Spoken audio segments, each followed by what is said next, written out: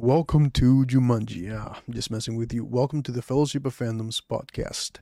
Thank you for tuning in for another episode. On this episode, I had the pleasure of hosting JJ or at Dragon Lady JJ, and we talked about House of the Dragon mainly. We obviously talked about Game of Thrones as well, and Westeros as a whole, and also touched on some pretty important topics that are noteworthy.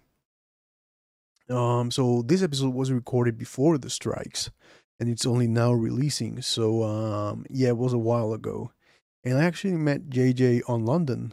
On during celebration, we had a couple of drinks, beer, shots, one or the other, maybe both.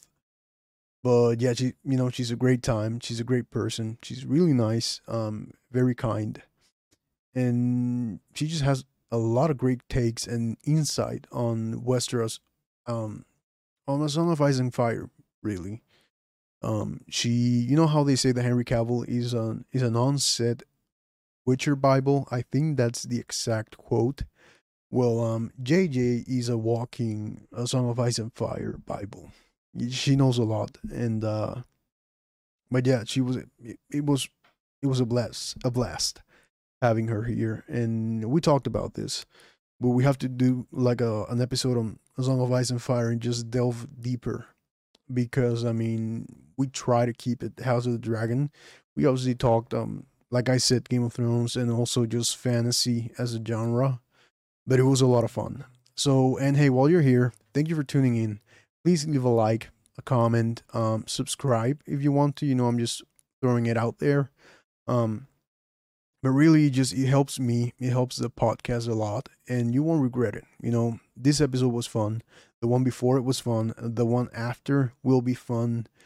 It's just we have a great time, and that's the point of this, to just have people meet like-minded folks and just geek out together, build a community, and just hang out.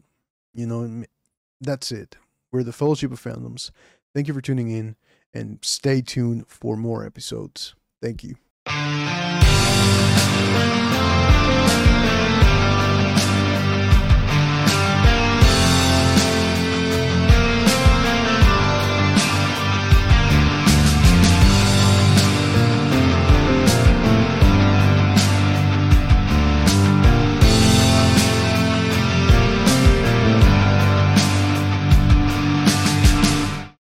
Okay, so hey JJ, welcome to the Fellowship of Fandoms. It's a pleasure to have you here. I just want to Hi. ask you, yeah, hey. So I just want to ask you before we get into it, like, how did you get into the Game of Thrones fandom or the Song of Ice and Fire fandom? How was it that you got into it? Oh my gosh. Mm. I got into Game of Thrones, like A Song of Ice and Fire as a whole, like more than a decade ago. Wow. Like right around the time show started. Like for me, I never really sought it out because at the time I wasn't really into like dark and violent fantasies. It just like wasn't my cup of tea. More like I was more of like Lord of the Rings kind of girl, Oh, are Willow, you? like sort of yeah, sort of like these softer fantasies. So like A Song of Ice and Fire was never really my draw. And then right around the time show was picked up, I started reading the books, and that's where I'm at right now. So That's your it's origin been story. Okay. basically, yeah, nothing too crazy. Like it was just one of those things that I picked up, and it has had a hold on me for more than a decade now. So it's been a very strange journey, knowing that the story may never end. So, which That's it awesome. is what it is. Yeah, it is what it is. Sometimes that's a good thing. Sometimes it isn't, right? Correct. Yeah, you can make up your own head canon, and then um, it's going to be very difficult to conclude these books, however you spin it, because it's such a huge fantasy that It covers is. so many different things, and it's going to be very hard to conclude it. I can't imagine that it's going to make people happy 100%. So I don't it's a think good so. thing and a bad thing. Yeah. Yeah, and so and I'm wondering now. So you started right around the time that the show started. So but you started through the books first. Correct. Yeah. Okay, gotcha. Correct. Yep. And so well, I started like 2 years after that. I didn't know that hmm Game of Thrones was a thing. I grew up like Lord of the Rings is my whole personality. You can see Andurio Yeah. Yeah. in the back. Yeah. That's me. But yeah, I never heard about the Song of Ice and Fire. I never knew that they were doing Game of Thrones up until I saw the two DVD boxes on Walmart. I saw Yeah. them and I was like, I mean, that looks interesting. And so I bought them, and here I am. I love the universe, but I still, and I don't want to get on your bad side here, but I still haven't read the No, you. books. I still haven't. Um, when people say that, I never like, oh my God, you need to. Like, I can't, in good faith and good conscience, just casually recommend it. The story is not done unless you want to take Game of Thrones ending on the show as canon. You can do that, but the series on its own, it's not complete. So I Right. never fault people when they tell me, "Oh, I haven't read them." I'm like, I understand totally. Maybe you shouldn't. Maybe you should. It just depends where your threshold is of, are you happy with it never being done and making up your own headcanon kind of a thing? Wow. I'm still young, so I'm kind of like, I hope like from here to till whenever it gets Hmm. done, right? That I mean, We're I should holding be our fingers around. crossed. Yeah, fingers We're crossed holding our indeed. fingers crossed for Yeah. Mr. Martin to Yeah, be healthy and prosperous. I hope so. But That's yeah, it. That's it. so the reason itself that I haven't like finished them is because I don't know. I'm trying, and the parts that I have liked about the first book, I've got it right here. I don't know if it's visible. I got it right here. This is the first one. Oh yeah, yeah. I see it. I see it. Yep. So I have started it like a couple of times, but it's just I don't know. The way that he can spend like 3 pages describing Daenerys's dress, it's just I don't know.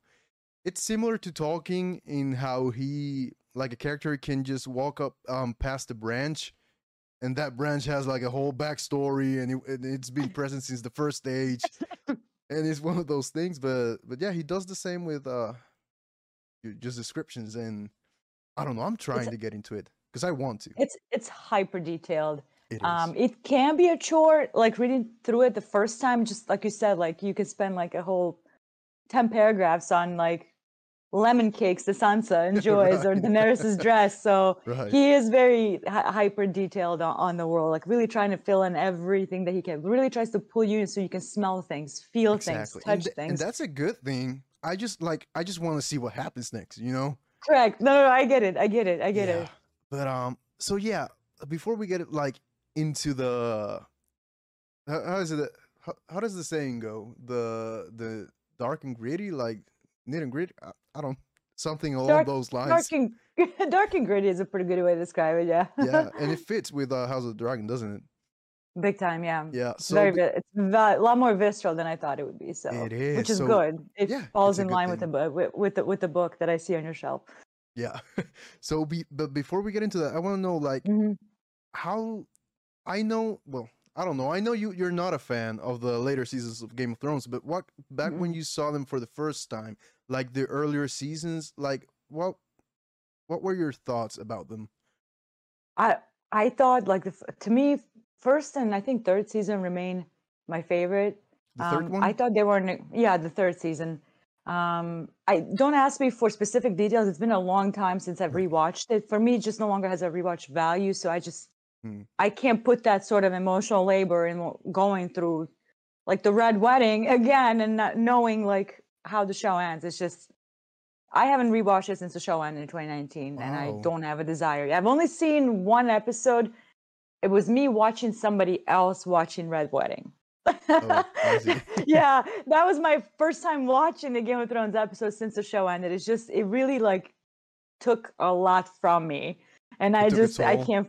It took my soul. I can't forgive it. So for me to like go back and rewatch, I stop it at end of season 4 and I'm done. But I do remember when again we got to go back in time now, like those first initial thoughts, and I'm like, well, I could spoil things on here Oh regarding. yeah, It's been right. a while, right? Okay, like Yeah, Ned Stark if you haven't seen it, beheading. then don't I mean, bother, I'm right? sorry. Yeah, that's it. Ned Stark's beheading at the end of season 1 was like really shocking moment in television. I would say like Yeah. not a lot of TV shows kill off main character, and he is positioned as a main character. He's positioned in a book as a main character. He has quite a bit of chapters, and he's sort of in the story quite a lot. And you're thinking there's a certain like structure to this, there's a certain formula to this, and boom, he dies, and he Right. doesn't even die in his own chapter, his own POV. He's being watched by his 7-year-old daughter. Like, Right. it's just, those are the Wow. things that, like, yeah, that's crazy, right? Yeah, it is. So to me, like, I think the show was on a really good track up until they ran out of source material, and you can tell the disconnect. Yeah, you And can. then later on, like, hindsight is 2020. Again, you learn different details about what took place. There's rumors of George Martin being unhappy with some of the story choices they cut out. For him, like Lady Stoneheart, which is like a resurrected Catelyn Stark, that was important to him. Yeah, and I was looking Because it's forward to that. I saw like me the too. theories Oh my around the god! time. Right? Yeah, that was a big one. Like, I was online right after Red Wedding, like on different forums, and we're like speculating what's going to happen. Is Cat Star going to show up? Like, we're going to see Arya and Nymeria. Like, what is going to be like Brotherhood and all that? And then all of a sudden, they omitted it completely. I'm like that stuff is important. Like, resurrection is not something that should be taken lightly. Like, to bring people back from death is Right. not something that is gonna be just, oh my god, I woke up, let's go about our day. Which is Exactly. exactly what happened later on with Jon Snow. Like he woke up from I being saw resurrected. you did a video on that today, right? It was today. Correct. I was saw talking about that today. Yeah.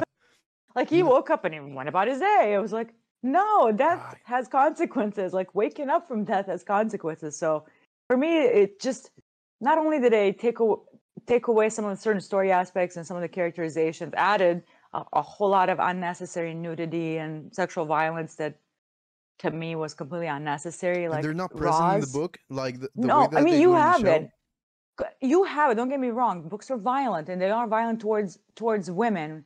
It's just you kind of have to center yourself and be mindful of what you're reading. So, like, I know what I'm reading. I know what I'm getting myself into. I know my triggers. I know what upsets me. So I always tell that to people. This is a dark fantasy, which is why I haven't gotten into it earlier. I heard there's a lot of sexual violence towards women. There's just a lot of violence in general, not just that. Right. So the show kept like doubling and tripling down. Even in early seasons, there was just a whole lot of weirdly gratuitous nudity, like Peter Baelish in the brothel watching the two sex workers going at each other. Like, why is that in this? Right. It Like, just it was very I strange. guess Like, I guess it added some depth and some perspective toward Peter Baelish as a sick man, which is what he is ultimately, right? But I think there were other ways to go about it. right? No, I would agree to a certain extent, but like, Baelish is not positioned that way in the story. He is a master manipulator, and he's very clever about it. Like, that's his whole shtick. Right. His obsession with Cat Stark is very prominent, which he sort of like translates onto her daughter. It's a very strange dynamic. He could, like, a father figure, but he's also viewing her through a very weird lens as well, because she's daughter of the woman that he's obsessed with. And so in the books, I want to ask, because I haven't read them. Are his feelings toward Catelyn Stark, like, are they genuine? Like, are they really romantic, or is it just like a distortion, like perspective that he has from the past, from when he was younger? I believe they're genuine. You do? I do.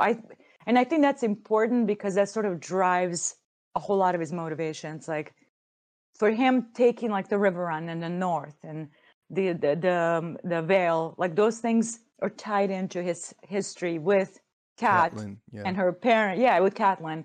So I believe that they were genuine. I believe whether he was infatuated with her, whether it was true love, I think those feelings were real for him, and I think they were genuine. So when somebody says you're not good enough for her, and they sort of treat you as like a nobody, which is why sort of him carving his own destiny in a world that rejected him is a very interesting thing about this character. As despicable as he is, he's sort of paving his way in a world that rejected him. It is admirable, yeah. Very much so. Like, I mean, don't get me wrong, I hate the character. Like, I hate Peter Baelish as a character. Like, but he's fascinating. Every time he's on the page, it's a fascinating thing. Just like any character that knows too much, but he's not granted a POV. So it gets a little bit difficult when you give a character a POV on a TV show, because you never had it before. You are observing them from somebody else. Right. And now you get to be in their head, which is why the whole scene between like Cersei and Peter Baelish, like ladder, not ladders of power, power is power. The whole speech was just complete utter nonsense. You didn't So like like, it? I know it's a very much girl, a girl boss moment, like you go Oh, girl, right. yes, queen moment. I don't like that. Like you can tell they're ham-fisting that whole strong female character. Like Right. I know when I'm being patronized. Like to me, that scene was I a bit see. Yeah, I patronizing understand. because Peter Baelish wouldn't. How would you approach a queen in her own house and accuse her of screwing her brother? You wouldn't. I mean, You no one would. don't do Right. that. Not in the context of this world. Even small like House of the Dragon should be the biggest example of what I'm talking about. Even mere rumor can cost you your tongue, your life. Have your Suggestion face. of Yeah.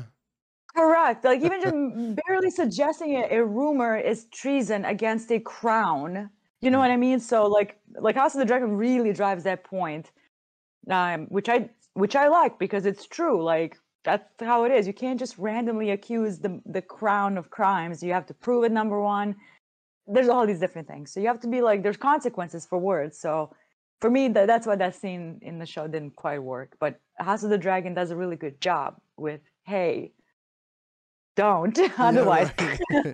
Yeah, that sense of realism in a way.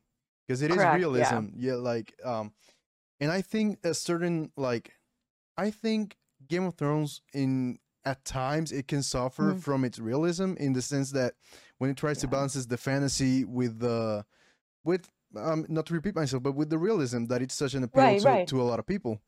And but yeah, that's one of those things that you need it. Otherwise, like not even in You have fantasy, to. yeah, it just your suspension of disbelief is impacted and negatively, I think. Well, But I mean, yeah, Lord of the Rings is your biggest example of why you have to have a healthy mix and balance of like high fantasy, but also it's those moments that are the most human that people remember, like in the Sam and Frodo moments, Aragorn's big speeches, Gimli and like right, Legolas, like their friendship that just sort of blooms from this sort of enemy to friend kind of place. Those are the things that we enjoy. And then you have Balrog, then you have Mordor and exactly. Sauron and all cool swords and like Mithril and all those amazing things that sort of kind of build that world. But it's the human moments. It's politics less so on here, which is again what inspired George R. R. Martin to do A Song of Ice and Fire. It's like Tolkien did a beautiful fantasy, but I'm curious about taxes. Let me write a song of Ice and Fire. Right. How would Aragorn and Arwen distribute taxes, tax code in their kingdom?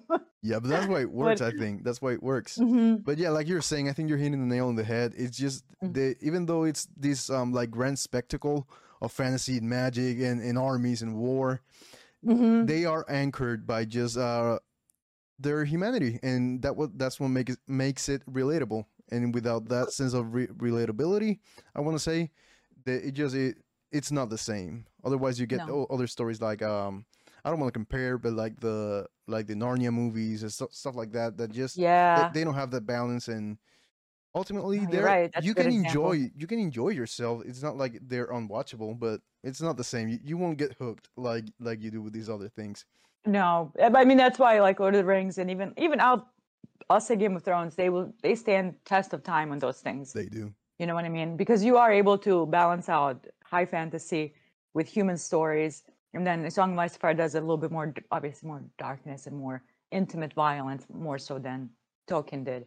Which, again, different stories, obviously different types of fantasy. So, but House of the Dragon, I think so far it's doing an okay job in terms of like, because there's a lot of dragons during this era. This is the most dragons that Westeros has ever seen. Like their population boomed in the last 20 years during that era. So we're going to see 5 more from what I understand in season 2. The only thing that I would not complain, I don't want to use that word, maybe like up the saturation a little bit. Like they're colorful, they're bright, they are like live action TV shows are really afraid of color. It is kind of Right. like hilarious to me. Like even Lord of the Rings movies, they're dim. They're very like They beige. are.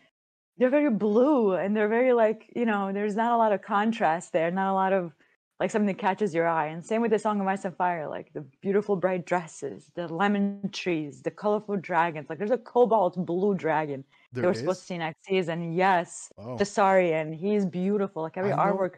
Laner's dragon, I think, was the most colorful, wasn't he? The smoke. Sea Smoke was great. Sea smoke. One, I thought it was. Yeah, I like Sea Smoke a He lot. looked As a white. like a Th- little whiter, right? yeah, he looked at least to me. But yeah, I see what you're saying. They are, and Mhm. don't get me started on what's that director? The one that directed The Long Night, and then the Don't even say the why? name. I mean, Miguel Sapochnik I or mean, Sapochnik. I'm not sure how to pronounce it. He doesn't like light. no, he hates it. It's not that he doesn't like it. He hates it He apparently. really hates light. Wow. Like the funniest part I can't get over. I talked about it before on my TikTok channel. The scene of Rhaenyra and Daemon on the beach, which is their like big moment when they finally get together after all Yes. these years. Like, look at the promo photos, official, not fan art, not like clips that people captured tourists, but official photo. They're in broad daylight.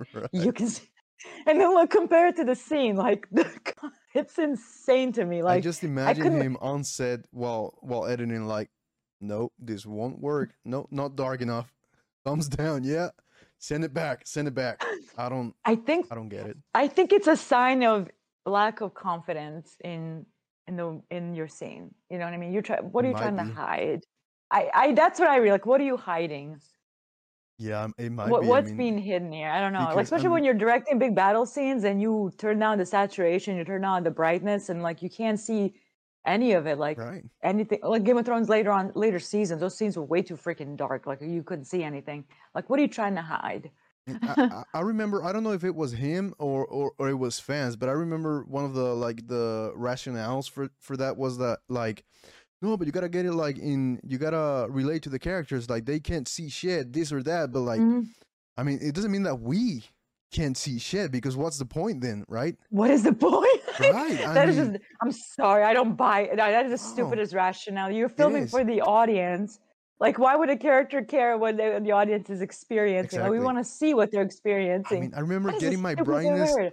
up to like almost the max, Me too. and it looked so bad because I mean, like the TV itself was overcompensating for all the darkness, and Correct. it just, I mean, take Helm's Deep for example in the Peter Jackson trilogy. Oh, The yeah, battle yeah, takes yeah. place at night. That's one of the greatest battles, objectively, right? I mean, not Two objectively, but Towers is critically my acclaimed. favorite. It is. I mean, I think it's the most popular. It's Um, too good. It's just too good. it's perfect. I think it balances the that sense of fellowship from the first one, and then it has that battle in action from the last one, and I think that's Correct. why it thrives so much. But But even yeah, like like you still can see what's going on in that exactly, scene. and it's Like dark. everything.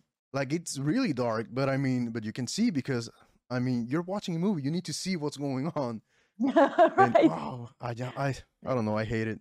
I remember when Very frustrating. they were at the funeral. Was it Viserys's funeral or Laena's in Dragon? Was it Dragonstone or was it Driftmark? On that episode. Probably, Oh no, I maybe. think it was Laena's wife, sister. Oh yeah, Lena when she yeah on It Driftmark was funeral. that Yeah, was the yeah. episode, right? I think Yeah. from the moment like night starts to fall, like they had those torches on Yeah, you're the right. they like what were they there for? Because you still couldn't see. It's been a while since I rewatched House of Dragon. I haven't had time. I'm waiting for it to get closer to season 2. Then I'm gonna do the All whole right. thing. But you're right. Why did it have torches in the middle of the day? Like I don't there's no mosquitoes during daytime. I don't know, man. I I don't know. know. A It good just point. I That's a love good that show. I point. loved it, but it's still it didn't make a lot of sense to me. But yeah, That's funny. so I know how you left off with Game of Thrones, like that bad hmm breakup, so to speak. It was a bad breakup. Yeah. Yeah. So when House of the Dragon was announced, I assume you were skeptical, but like, how bad was it? How were you feeling when it was nearing? So like I heard rumors, but you never know. Like people like, oh, this is coming, this is coming. Half the stuff is like shelved, never sees day of light. Right. So and I try not to get too like invested into anything until I see it. Oh, it's actually being in production right now.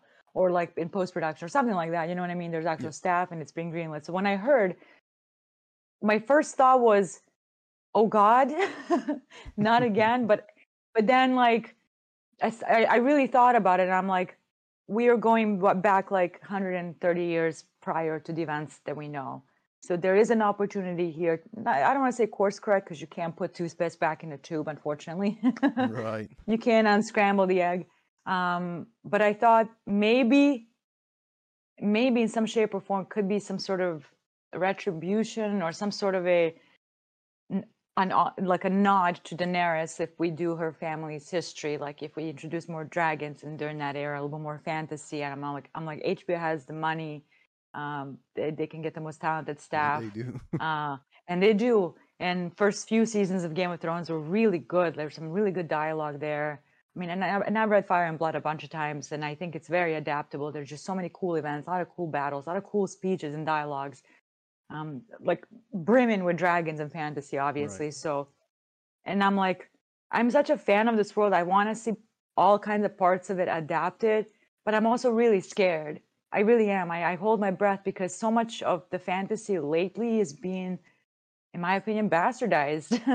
The Witcher. Like The Witcher, like from what I'm hearing, Wheel of Time is not, but was You it? know, I loved Wheel of Time, but I've never read the book, so I couldn't say if it's a good adaptation. Gotcha. But the show, but on itself, on its own, I loved it.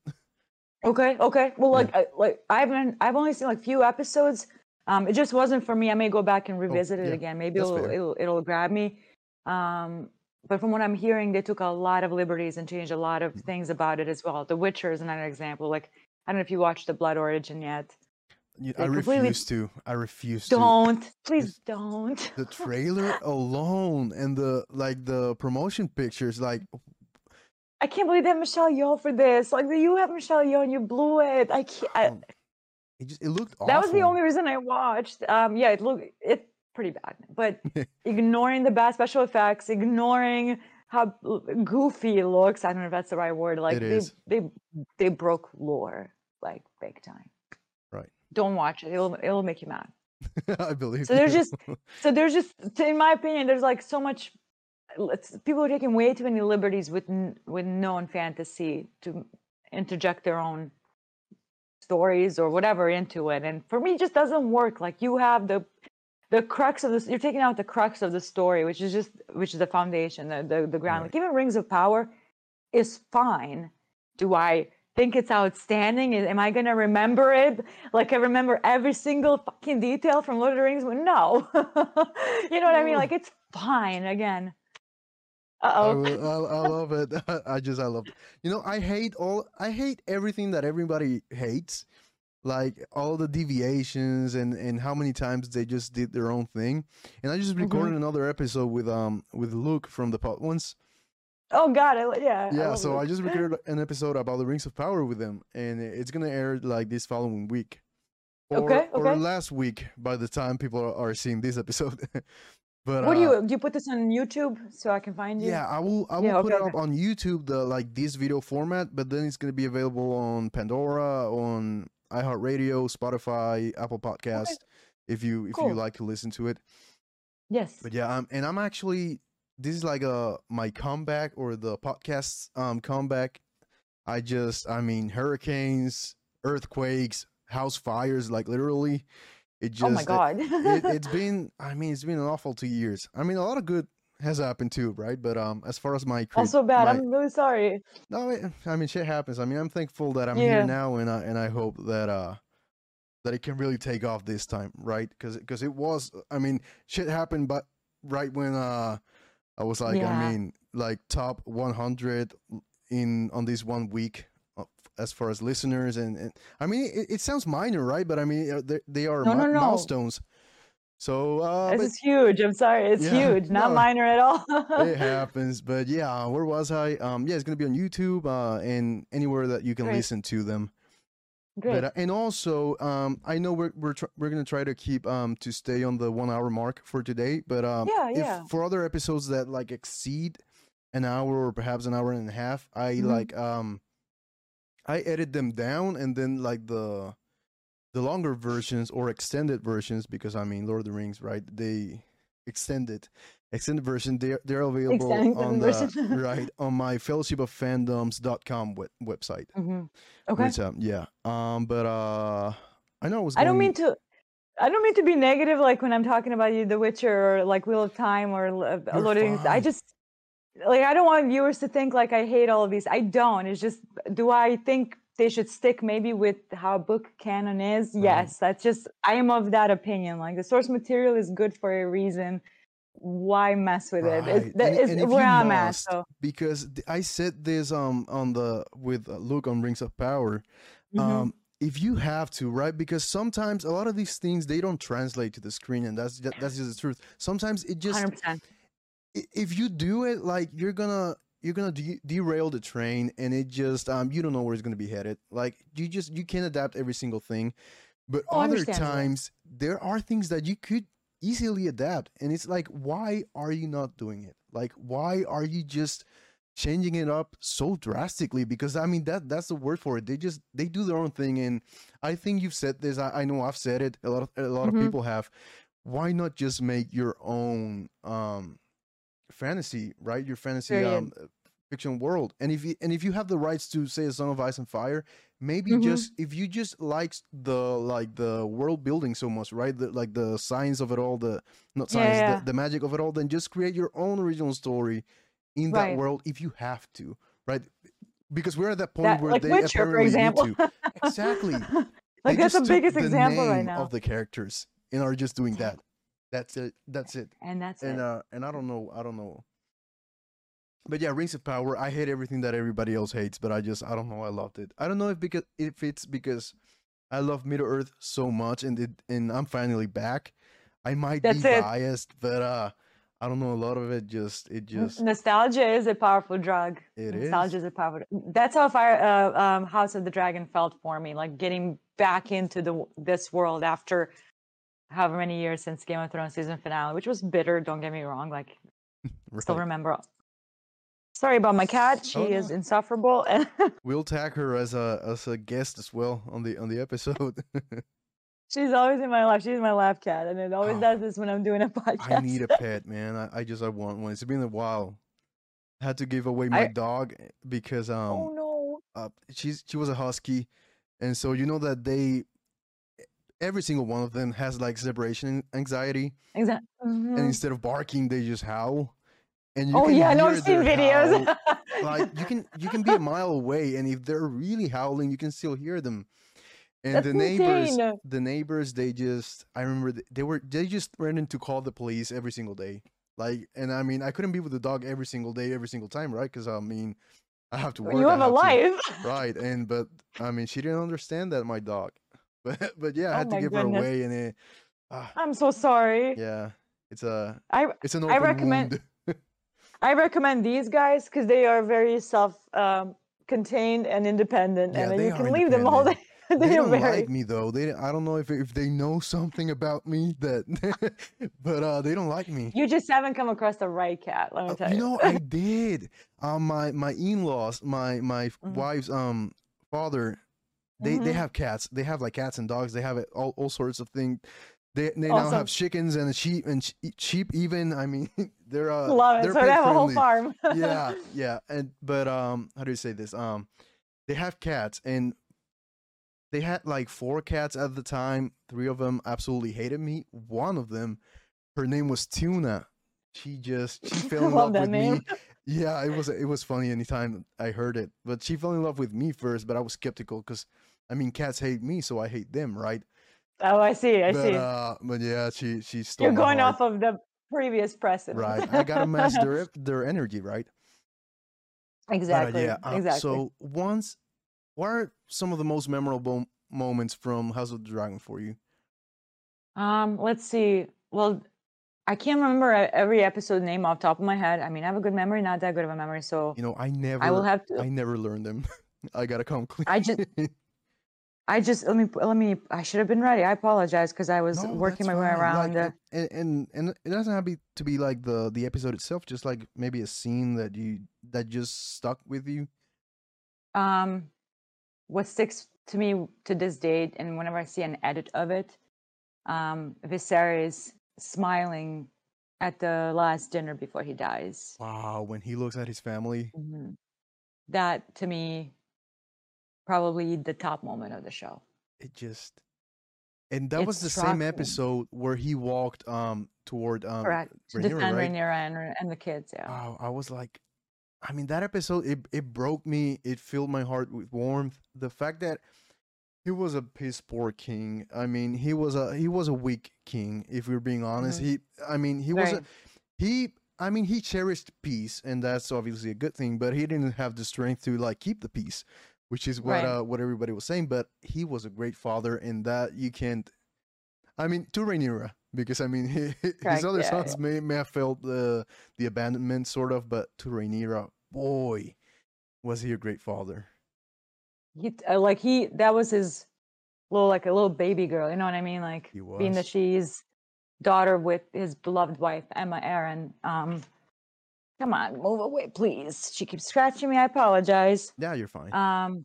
The fact that she's Emma's daughter, I think that's It plays a a big big deal factor. too. Yeah. It's a really huge factor because it was a love match with her. So with that episode, it's the only time that anything nice is gonna happen for a while. You know what I mean? Like, so hindsight for me is always like I believe you. there. Yeah. So it's gonna get so bad, like I really, mean, really, we're really getting bad. Starks, so that's hmm I mean, I'm Team Stark all the That way. part But is cool. Oh yeah, me too. Yeah, I mean, I know there's a lot of dragon memorabilia on oh my yeah, wall and all that, because I that's the love that, by the fantasy way. Your aspect. background, I love it.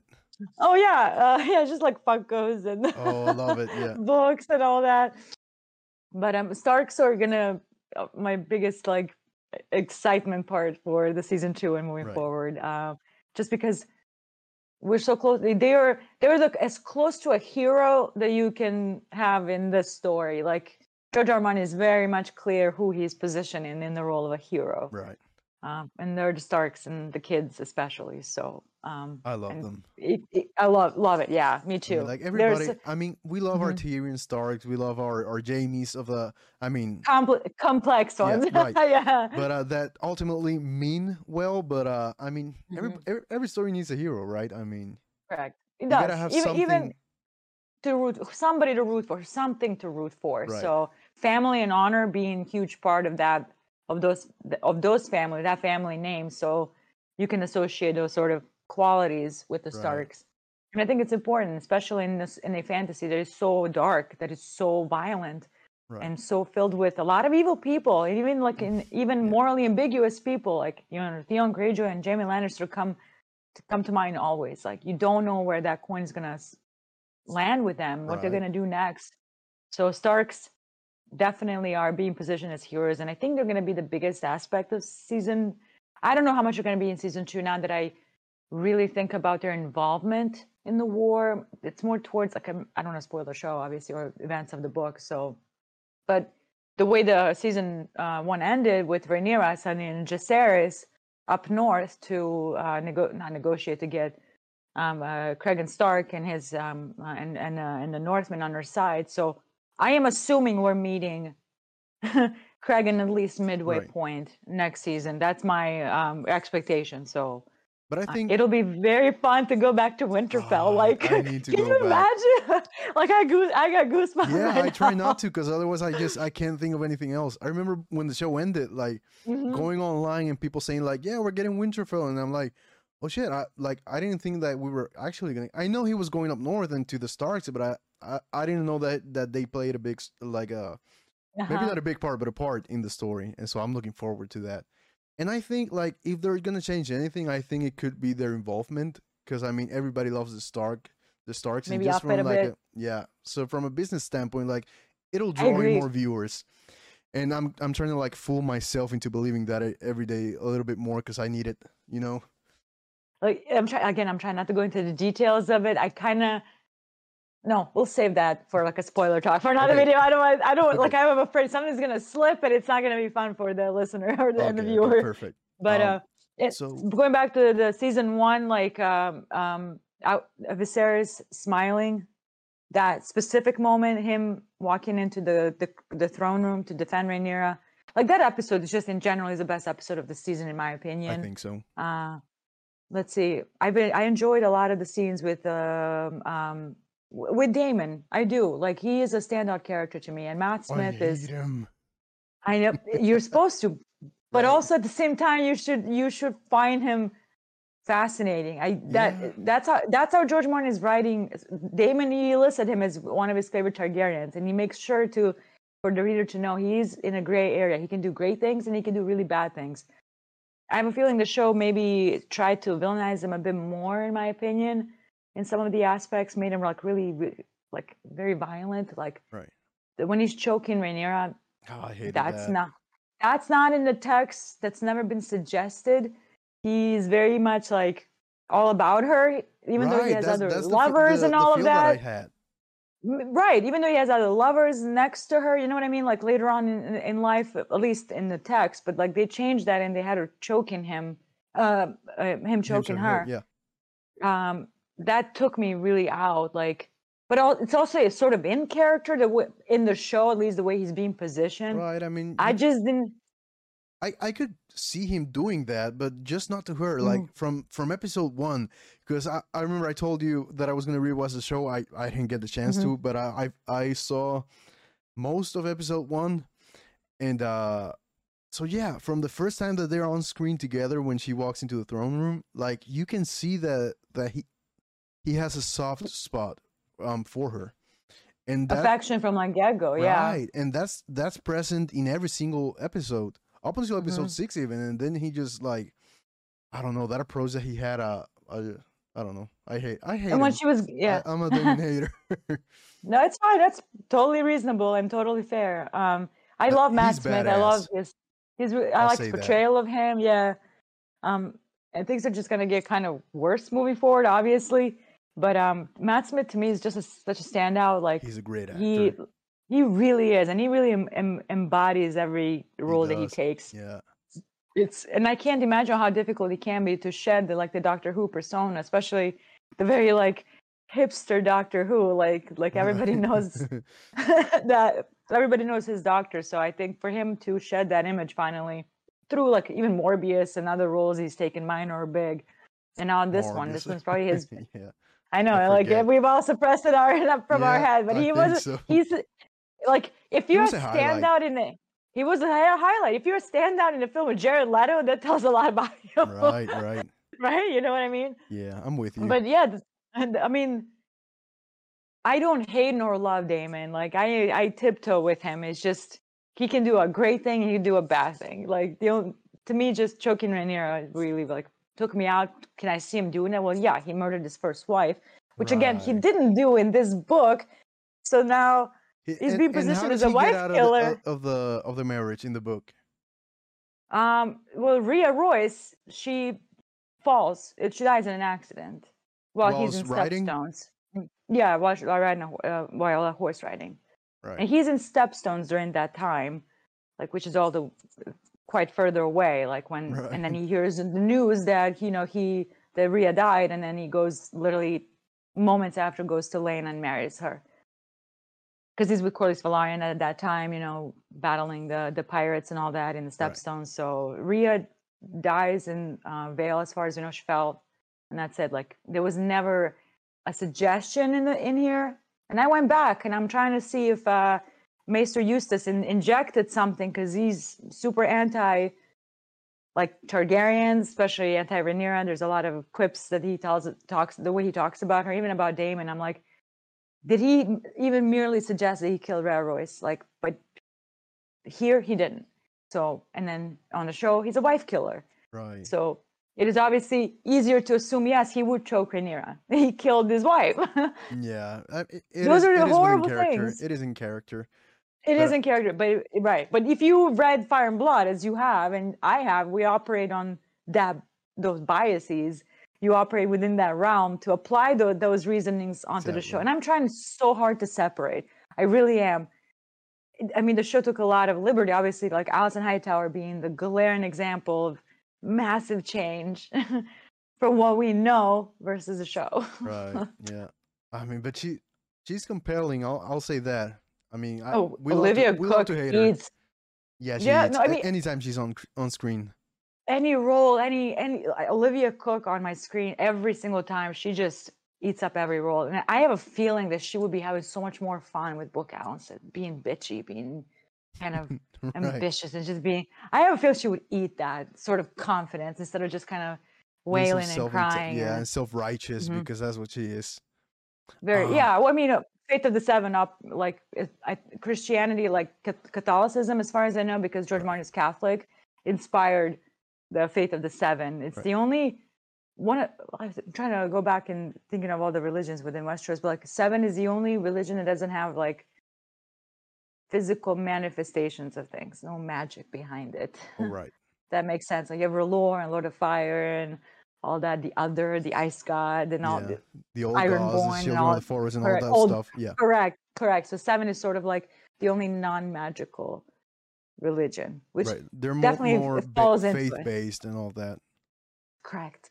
And it's called a faith. So, Right. yeah, Allison. I don't remember in the book. Yeah, she follows the faith, but it's like really prominent on the show. Like the size of the seven star, like just keeps getting bigger on every dress Yeah. she's wearing. And I do. There's parts of me that loves what Olivia Cook is doing now and what the writers are doing with Allison, trying to maybe humanize her a bit more so that we can empathize with her position, and which I do. But there's other part of me that's like, oh, this was so much better. Like Right. the women in this world don't get to have a lot of agency and that raw power. Allison has it, and like it just beams off of every page. She's mean, she's bitchy, but she commands, every page. She commands actions. You know what I mean? So it's Yeah. like Right. I Her kind of wish presence. they. Yeah. It's looming like when she talks, the way she stands in the Green Council It's room, similar to like. Tywin, like obviously not in the same sense, like but it's a presence that it just commands authority. That's actually a great comparison. A lot of people try to do like, oh, she's like certain. No, she's nothing like Cersei. Do not compare to. Right. No. There's Cersei to was me like that is a. pure evil. Like even the show versions. Like obviously I hate Allison in the show. I can't stand her. But even then, it's not the same as in Cersei. Cersei was so sadistic and just wow. I mean, love to hate her. Obviously, love to hate her. I mean, she's one of Obvious. those characters that you love to see. But I don't think it's a fair comparison. No, I and I think it's hate it. only Every time I see it, I'm natural like just because I mean both queens and all that, but yeah, I don't see it. queens who operate on the side of patriarchy to undermine like, but that's really not what's going on. Like at least not in the book. Like Cersei is very. If I were a man, none of this would be happening to me. I am Right. a like her internalized misogyny is insane. Like I love being in her head so much. She's so bonkers and crazy. Cersei Lannister is one of my top 5 favorite characters in the Song of Ice and Fire, just because she's so bonkers. Yeah, she's something. She's something, She's yeah. something. And Yeah. but no, comparing Allison to Cersei is not fair. It's really not a good comparison, like at all. But I do appreciate what they're trying to do with Allison on the show, while also missing the book, Allison. Right. I hope that I came think across. yeah, I think it's working. It just it could it be better? I mean, most times it can, but I think it's working out Mm-hmm. a lot better than a lot of other things, especially in Game of Thrones. Yeah, in that realm, Yeah, but I'll agree. I want to ask because Yeah. you touched on Queen Emma, right, and her relationship Mm-hmm. with Viserys, and one of the Mm-hmm. things that I managed to see when I attempted to rewatch the show was the whole Queen Emma birthing uh her child, of course, with Viserys, and him making that choice. How did all of that? I think you were one of those because I followed you back when the show was airing, and I think I saw Mm-hmm. your commentary. I think it was you Mm. that you were pretty I don't annoyed. I want to say with the fact that they lingered on that scene and Queen Emma suffering so much. It was too much. Right. I don't know any woman or femme presenting person or any person that become pregnant or miscarry that can watch that and be comfortable with it. Not that that doesn't happen, especially like in medieval times. If you want to consider that world medieval with no Right. anesthesia and male healers or doctors, however you want to call them, like attempting to You know what I mean? Yeah. I get the realism aspect of it, but we know that these things happen. Like, we don't need to be shown constantly and shoved in our face. It went on for so long that I was so Indeed. uncomfortable. I think we were live watching. It was Luke's Podwin's podcast. We were all live watching. I could not sit through that scene. Like, if you watch the clip, I'm literally doing this the whole time. Yeah. I get really uncomfortable with gore. And then you add an additional element of violence against women, which is what it is. Viserys killed his wife. Yeah. Let's call it what it is. In the book, it's literally a line.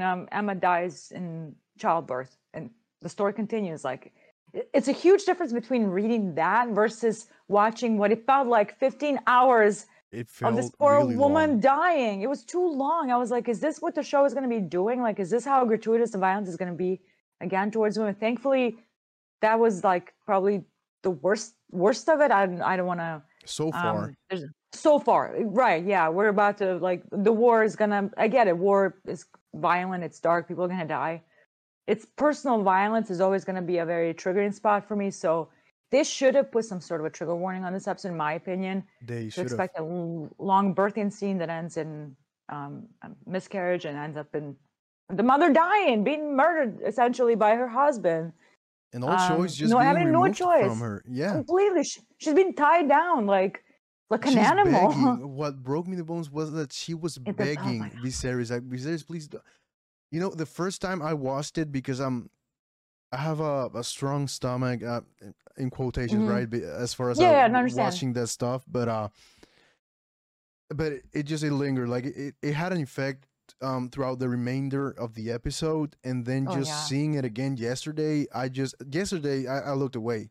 Because I try not to look away whenever because I want to see what happens, right? And I want to be aware. But of course, yesterday, like, I knew where it was going, and I looked away. I don't know. It's one of those things that I wish I didn't have to see, and I didn't need to have seen before. It just, and I'm watching, not to get off topic, but I'm watching. I don't know if you've seen it, Bridgerton. Oh yeah, I mean, absolutely. I was big on hating that show, but my wife, she got into Star Wars for Celebration, right? And she's hated Star Wars all her life, but she got into it for me because we were going for a Celebration, and I said, you know what, I'm gonna watch Bridgerton for you. Bridgerton for you. Oh, that's so sweet. And so, but last night I was watching the episode where I'm still the new season, the Charlotte and George season? No, Charlotte. The second season of Bridgerton. Oh, Kate and Anthony. Yeah. Right. Yeah. So when Anthony was remembering when his own mother was in childbirth, and his father had just died, and he was presented with the same choice, right? And just obviously it's a different. Oh my God, you're right. Holy crap, you're right. He doesn't need an heir. He's the heir, and he has a lot of siblings. So he approaches that a lot differently. And I mean, he's a kid. I don't know how old he was. Maybe 18, 17.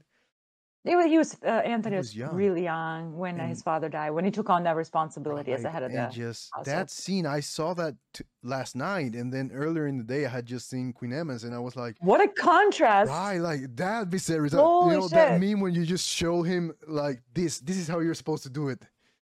Wow. Just, damn it. It just, and even last night that was hard because I don't know. I hate that about, the past. I know everybody does, right?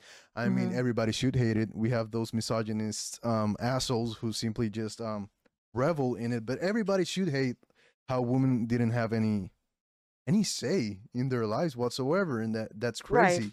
And I don't know. I don't like seeing it, and much less so in that context. Correct. Like, I mean, it's life or death. It's putting a baby, like, I know sometimes the woman, when giving birth, she puts the baby first, but it's her choice. There's a choice that's made. It's a consented decision. So exactly. that moment completely removed. Correct. That moment completely removed all of any agency that Emma may have had, any choice in the matter she might have had. She was completely taken away from her. She's literally been tied down and treated like an animal, like a birthing, like a brood mare, essentially. So that was. And again, I don't have a problem with shows portraying that subject matter and those scenes. Does it have to go on for literally 10 fucking minutes? No. It At what didn't. point is it at what point is it gratuitous? I'm sorry for cursing. It's just I No, remember like you that. can. Oh, okay.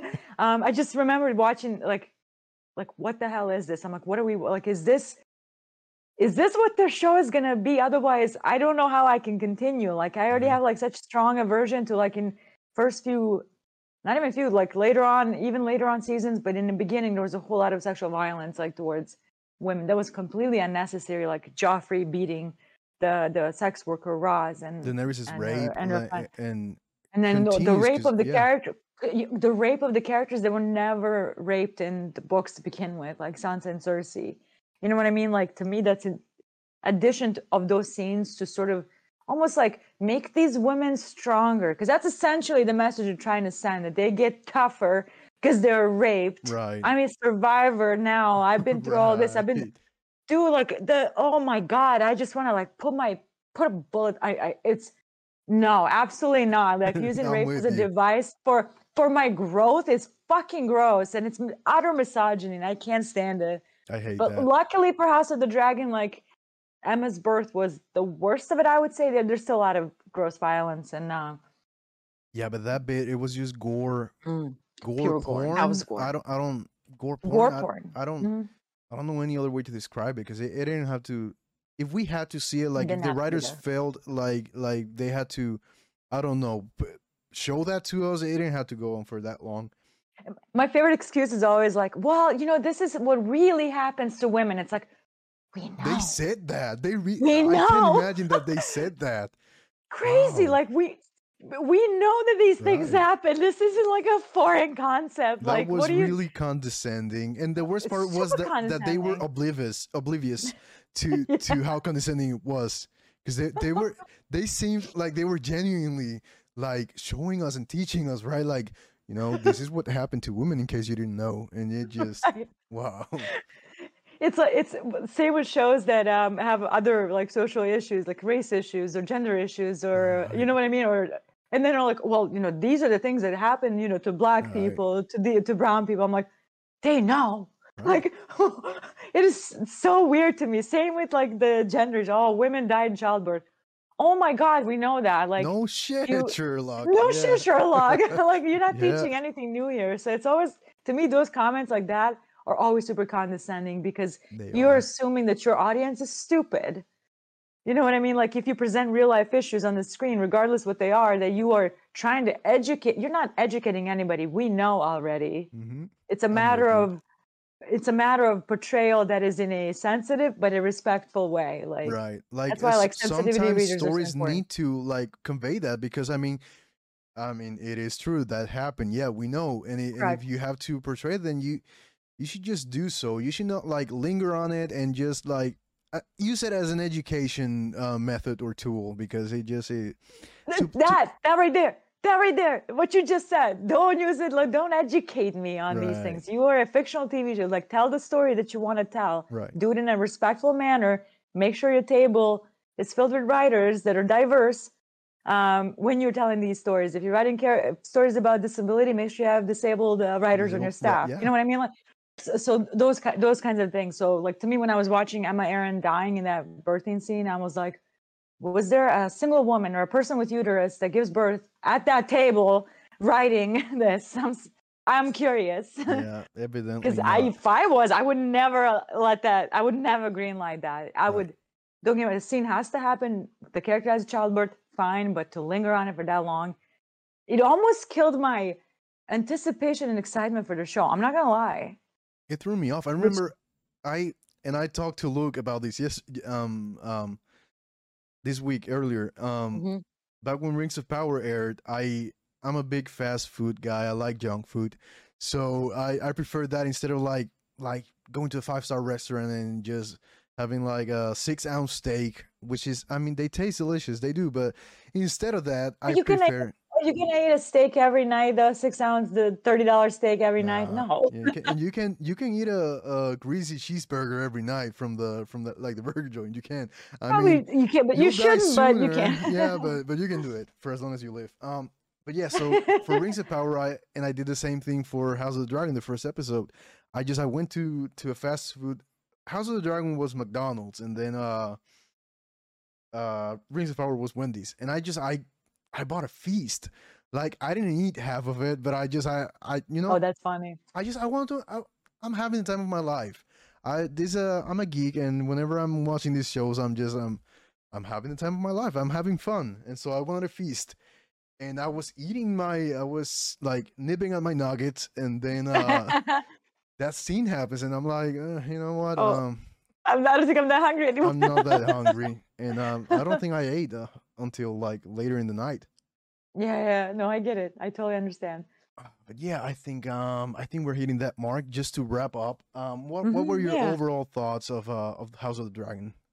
I gave the show a solid 8 out of 10, just because again, it could be a biased emotional parts of me being a fan of the world, reading Fire and Blood so many times. So there's definitely those feelings, those biases in the show. If I was just a casual viewer watching, maybe I would lower it a little bit. The only reason for that is the structure, the way the pace was moving at an atrocious speed that I was Right. definitely hard to catch up what's going on with the characters and with storylines. Like you want to care for the characters, but when they keep cutting off character development, not including enough dialogue, we're not seeing those progressions because they're skipping 5 years, 10 years. Like all of a Right. sudden, a teenage character is 20 and then she's 30. She's like within like 2 episode span. So the pacing to me was a problem. Skipping the time skips. We didn't spend any time with Harvin Strong and Rhaenyra. Like that was a story that I would Oh have loved to see man, I develop love more. that. I mean, it just again it adds an additional layer to the issue that she's having. Like maybe did she love Harvin Strong? We don't know. Like he's a nothing character in Fire and Blood, and this was a perfect opportunity to give this character something. Right. You know what I mean? Like this strongest man in Westeros. Like let's work with this. Like what did Rhaenyra She see in loved him? him. You know that I choose to believe that she loved I him. I believe she loved him. I really do. Whether she loved him like Damon, because she was in love with Damon her entire life, it seems. But Obsessed, I I would say. like and at least in a book, from what I get out of Rhaenyra and Daemon dynamic, she loves how free he is to Right. do whatever the fuck he wants. No restrictions, no comments. Like And I think he's that's out there living evident, her life. or insinuated at least in the show. Definitely, and that's exactly what I was gonna say. I think they do a really good job in showing just how reckless and free he is with how he flies his dragon and tips his niece's boat to a point where he almost harmed the chosen heir. You know what Yeah, I mean? right. That's crazy, right? The way he Yeah. walks into the throne room just kind of owns it. The way he just everything he does, like Rhaenyra's looking at him like he can do all of these things. He has no limitations, no punishment, no repercussions. Not even the If sky I is the do it, limit. exactly, really well said. So, and the book did that, and I think the show does that really well. The way they portrayed it, that dynamic. Right. But then part of me is like, I think she cared for Laenor, not in a romantic sense, but they definitely had a partnership. They worked for them for so long, covering each other's backs, like living their life, enjoying parts of their life that they couldn't enjoy together. You know what I mean? Right. I do think she had romantic love for Harmon Strong as well. Again, I wish we'd have seen it. The pacing was so off, and he was on screen for like 5 sentences. But And he there's that whole owned them. he Shined. really He did. thrived in those. Yeah. Dude, but like that conversation with his father, with Lionel Strong, like about honor, like where's your honor and all this, and he's like, my honor is protecting the woman I love and our kids. He Right. doesn't say that, but like, you have He your honor, I basically have says it. mine. Yeah. Dude, like that's probably my second favorite moment after Viserys' smile. You know, In I the didn't know that he show. was gonna die so soon, and I was like, "This is one of my favorite." Because I was just looking for like my favorite character, you know, as one does. And Rhaenyra, Harmon, oh no. yeah. Oh man, wow! I fell into the Ned Stark trap. Big time. When he said, when she gave birth to little Joffrey and they're leaving because Lionel resigned or something happened, I forgot honestly. And when he says to Rhaenyra, like, next time I see her, we'll be strangers or something. I'll be a stranger when I see you. I'm like, oh my Oh, God, right, stranger that's in when faith of when this. he's bid to leave for Harrenhal, Yeah, I think. and that's a huge foreshadowing because stranger in Faith of the Seven is death. So like they tell Wow, you. I didn't pick up on that. Yeah. Oh, you're gonna Like make me cry. I I'm do gonna feel finish like it. my eyes are getting welled up thinking about it because that Lionel Strong That with hurts. you have your honor and I have mine is one of my favorite moments in there because it just goes back to like the original book, like the first one, Maester Aemon talking to Jon Snow Like, what is honor? Is a son in your arms, a woman you love? Is Compared to a like, woman's touch and the feel what of a is? newborn son in your arms. Yeah. Oh my god! Look at you. Yeah, I got him all over. Yeah. My bald That's head just like, wow. No, but I'm with you. It's just, right, right. he was honorable in such a selfless way, which is like true honor, right? Because a lot of these other characters that are honorable, they are so focused on just seeming to be honorable Correct. and just like presenting themselves as such, and they mean well most of the times because they are They doing the do. honorable thing because they know that it's the right thing. But he just knew that he didn't have to look well or like No. how do you say that, to appear honorable or anything. He was doing the honorable thing, and that was enough. Which is similar to at least in the shows, like Ned Stark, just like at least regarding Jon Snow, right? And the secret, protecting the secret, he was actually Lyanna's son.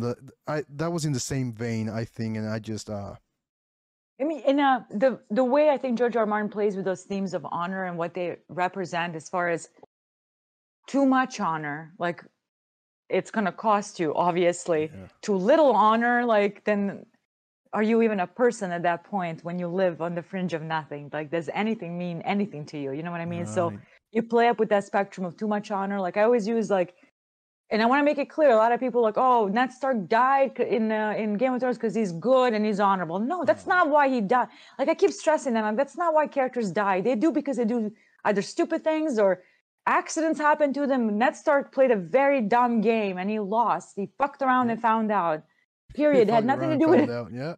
Yeah. It had nothing to do with the goodness of his heart or how honorable he is. Like, and I always use like Barristan Selmy, for example.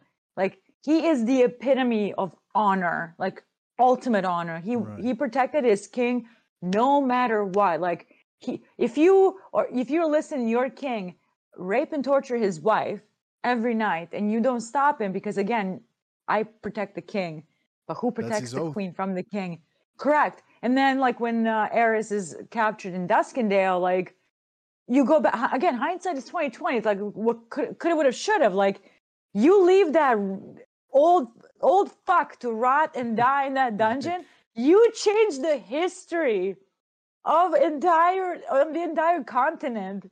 You do. Like, and all you had to do was not be a hero. Like, what compelled you to go on like a one-man mission to rescue the king? Like, but yeah, your duty is to protect the king. Right. So you do these things, and even when he's the biggest piece of evil shit in the world that destroyed the world.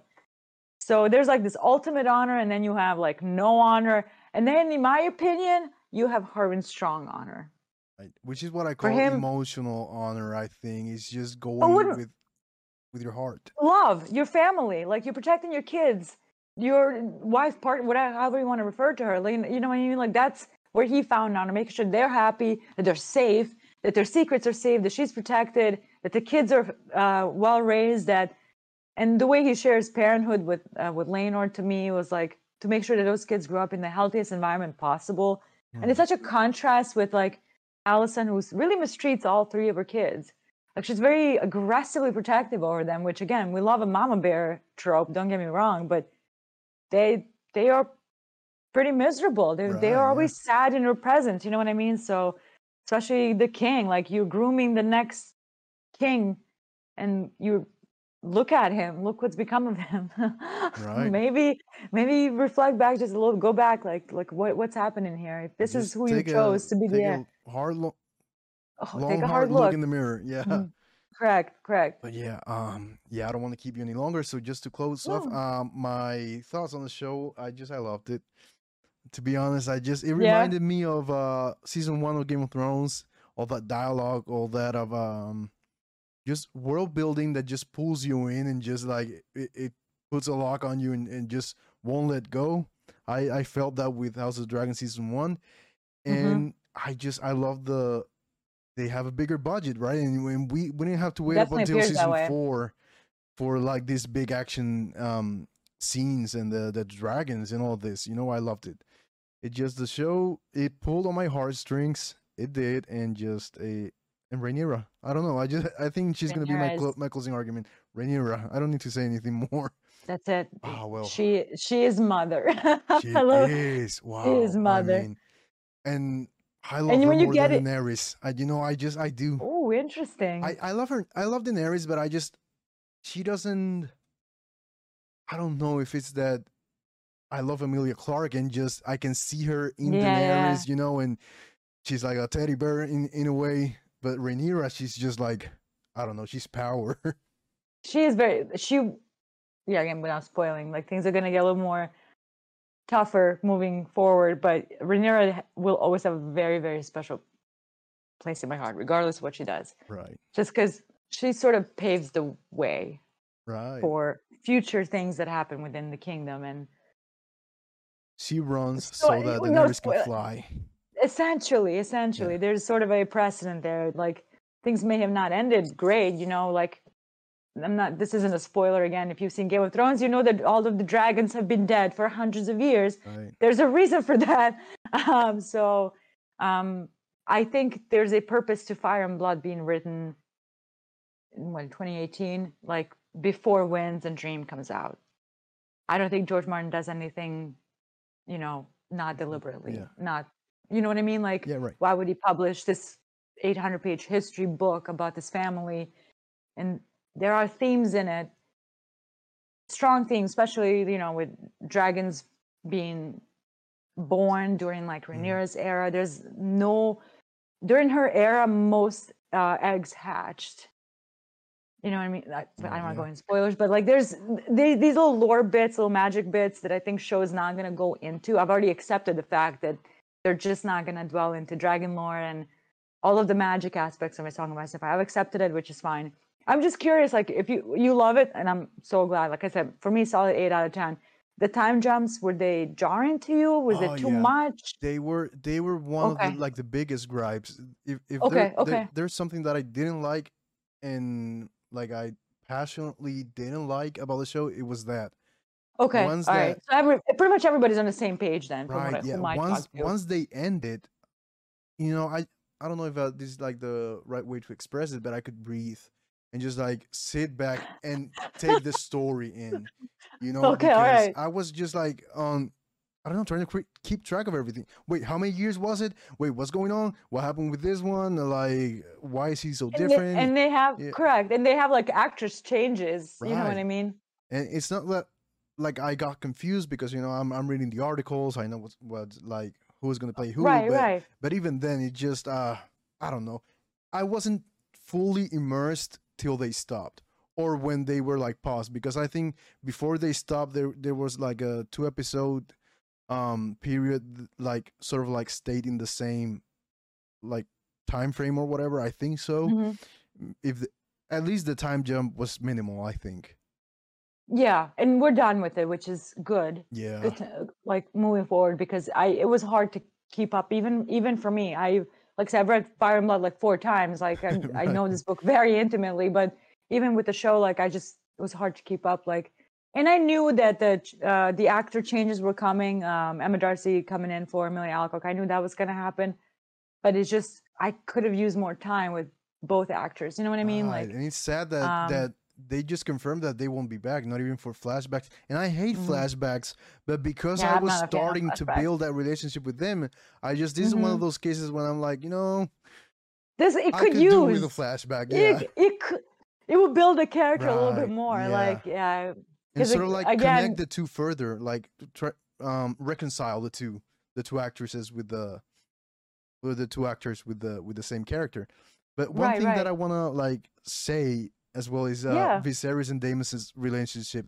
Like Ooh, that's one of the interesting one. things that that sort of like make me kind of like ease up on Daemon.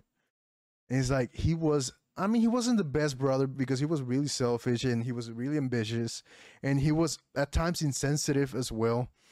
Big time. But he still like he loved Viserys and that was evident.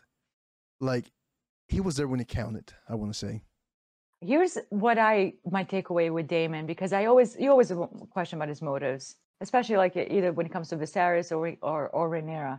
But that episode when they visit Viserys for the first time to introduce the grandkids Right. to him, he's sitting on a chair talking to Rhaenyra about something, and then Alicent walks in, and the first thing he does is like, I see you took down all of my family's memorabilia and replaced it with Faith of the Seven. To me, that was the moment that it clicked to me what this character is actually about, what Daemon Targaryen is about. This is absolutely living their old way, their ancient, preserving the ancient Valyrian ways. He talks to Rhaenyra in High Valyrian. He brings her jewelry made of Valyrian steel. They get married in Valyrian wedding ceremony. Somebody pointed out, this was like a few weeks ago. I have to find it so I can confirm it. So please don't hold me 100% on it. That she buried her daughter, Rhaenyra buried her daughter, Visenya, around the same spot where she married Daemon, and buried her in Valyrian fashion. Obviously buried her mother in Valyrian fashion with dragonfire. Like, Daemon is so adamant of preserving, I think, those aspects of their culture that's sort of been over the generations has been slowly washed off, fading, watered away, like the language, the customs, and all of that. Which, again, these are not positive customs. Incest is not a positive, but again, they're their customs. Right. You know what I mean? So I'm not gonna. That's what they want to preserve, what they've been practicing for thousands of years. We have to keep that historical empathy, but that empathy present, because I mean, they believed it. They believed it, and that's he seems so adamant of preserving that. Again, it's why he marries Lena Velaryon. They are Valyrians. Why he couldn't stand being married to Rhea Royce. She's not a Valyrian. Literally, first moment he had to marry a Valyrian, somebody with Valyrian bloodline, he went to Lena Velaryon. Right.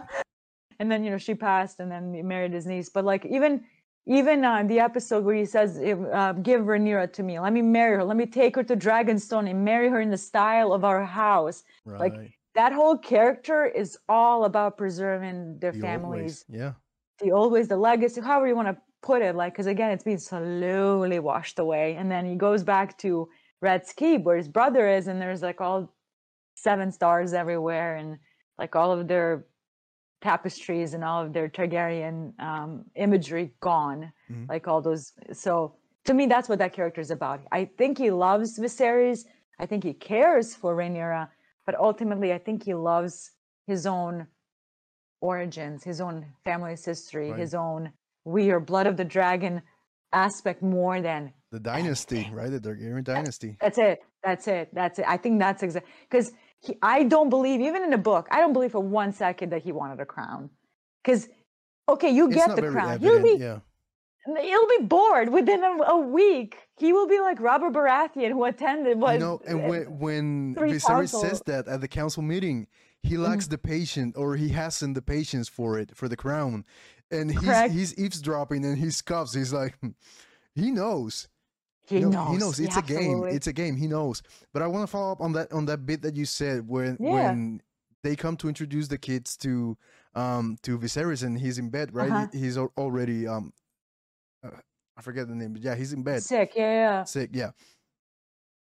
He does say that, but he also gets protective, right? He's furious that Viserys has been stolen from any agency that he once had, and just that's one of the other things that I love about him.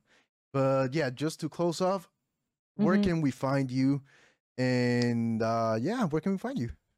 I just want to say this was a lot of fun. It was so nice meeting you in London, and that was so great. It was such a nice moment and everything. So when you reached out so we can do this, I was very happy. I remember. I don't mean to cut you off, but when I met you in London, it's fine. When I met you in London, I remember I said something.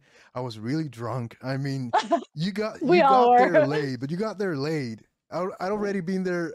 I mean, maybe not late. I can't remember. I'd have been there for like a couple of hours. My bill was crazy. I was. Oh God! I was that place. It was expensive. It was good. It was good, but I mean, it was expensive. It was pricey. Yeah. But I was really drunk. But I said something along the lines like, when I approached you first, I was like kind of intimidated because I mean, I don't know, and I get it. I'm the same way. I get it. Right. I was. what is it that I said? I didn't say that you were nicer than I imagined. I don't think that I said that, but I said something along those lines.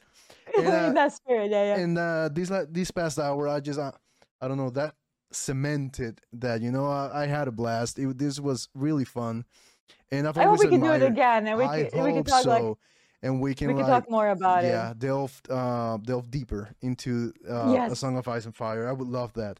But yeah, this was a blast. Thank you for being here. And yes, where Thank can you we for find having me. you? You can find me on 3 different social medias right now. My main source for making content is TikTok under Lady Dragon JJ, but you can follow me on Twitter. I tweet a lot in between when I'm not making content. And on Instagram, less so on. There's just a presence there more than anything. But most of my stuff is on TikTok. I talk about A Song of Ice and Fire, obviously, a lot. Game of Thrones, House of the Dragon, Star Wars is my biggest love, probably more than A Song of Ice and Oh, it Fire. It's just that is? I know it's yes. It's just to me, Star Wars goes back like way, Oh, I see. way further than A Song First of Ice and love Fire. kind of thing. First love, absolutely. You have your Power Rangers, Transformers, and you have your Star Wars, Right. Sailor Moon.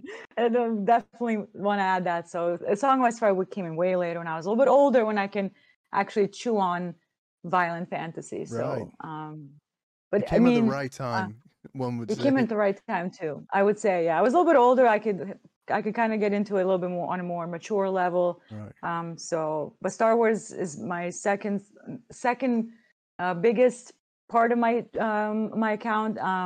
Game of Thrones first, and then Star Wars, and everything else in between. If it's fun and interesting, pop culture related, You'll be there. that's what I talk about. So Yeah. I will be there. Awesome. Well, hey, it was great to hang out. Really, it was It a was. It blast. really was. I love all your takes and especially your insight. And yeah, I Thank you. mean, you're like a, you know how they say that Henry Cavill is like the Witcher Bible on set. Well, I feel like you're kind of like a Song of Ice and Fire Bible. So this was a blast. I Thank you. I hope. appreciate it. Yeah, I'm looking forward to having you on again whenever you're able. Absolutely. And yeah, see you soon. Man, that was a great episode. So thank you for watching it. If you made it here, it means you had fun. So please like, subscribe, leave a comment. Stay tuned for the next one because it's gonna be, I won't say better because I mean they're all top tier. I had a lot of fun with all of them, but yeah, it's gonna be just as good. So please watch it. Stick around. You, I mean, you saw it. You know, it's fun. We have a good time. So thank you for watching again. I feel like I'm on repeat or on a loop, but thank you for watching. You can find us wherever you find your podcasts. We're on social media as well: TikTok, Instagram, Twitter. So just welcome to the Fellowship of Fandoms. It was a pleasure having you, JJ, and until next time, thank you.